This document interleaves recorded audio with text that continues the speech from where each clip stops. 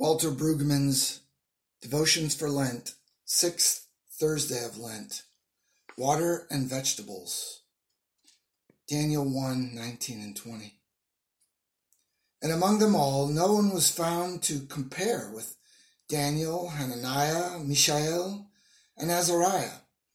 Therefore they were stationed in the king's court.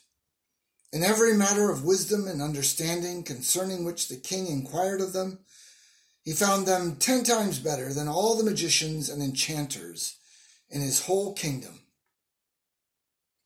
The story of Daniel is about Jews trying to maintain their acute faith identity in a complicated social environment where they had to deal with real worldly power.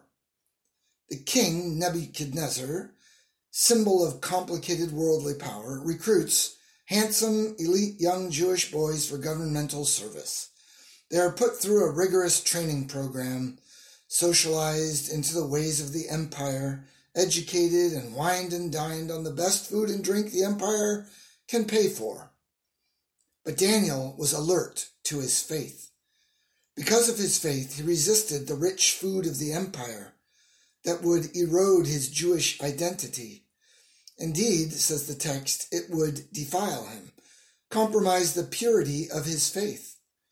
When he announced that he wasn't going to be eating such junk food, his supervisor said, "If you do that and then look poor, they will punish me for your failure to conform."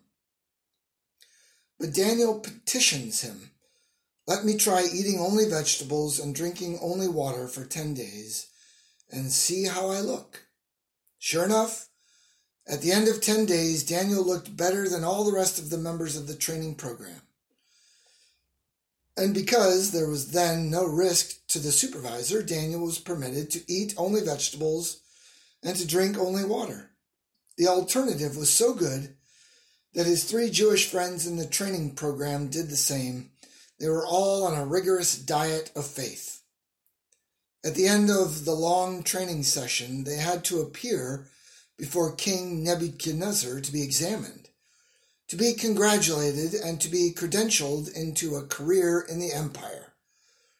The king went down the line, one cadet at a time, and he found that Daniel and his 3 Jewish friends were incomparably better than all the others, having lived according to their faith without any compromise.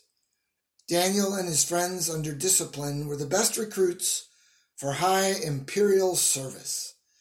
They were able to accomplish that precisely because they did not compromise their faith.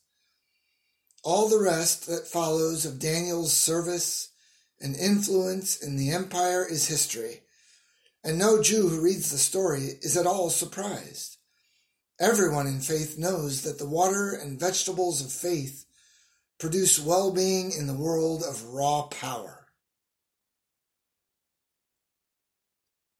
Lord, empower us to resist the poor substitutes for true life on offer in our culture.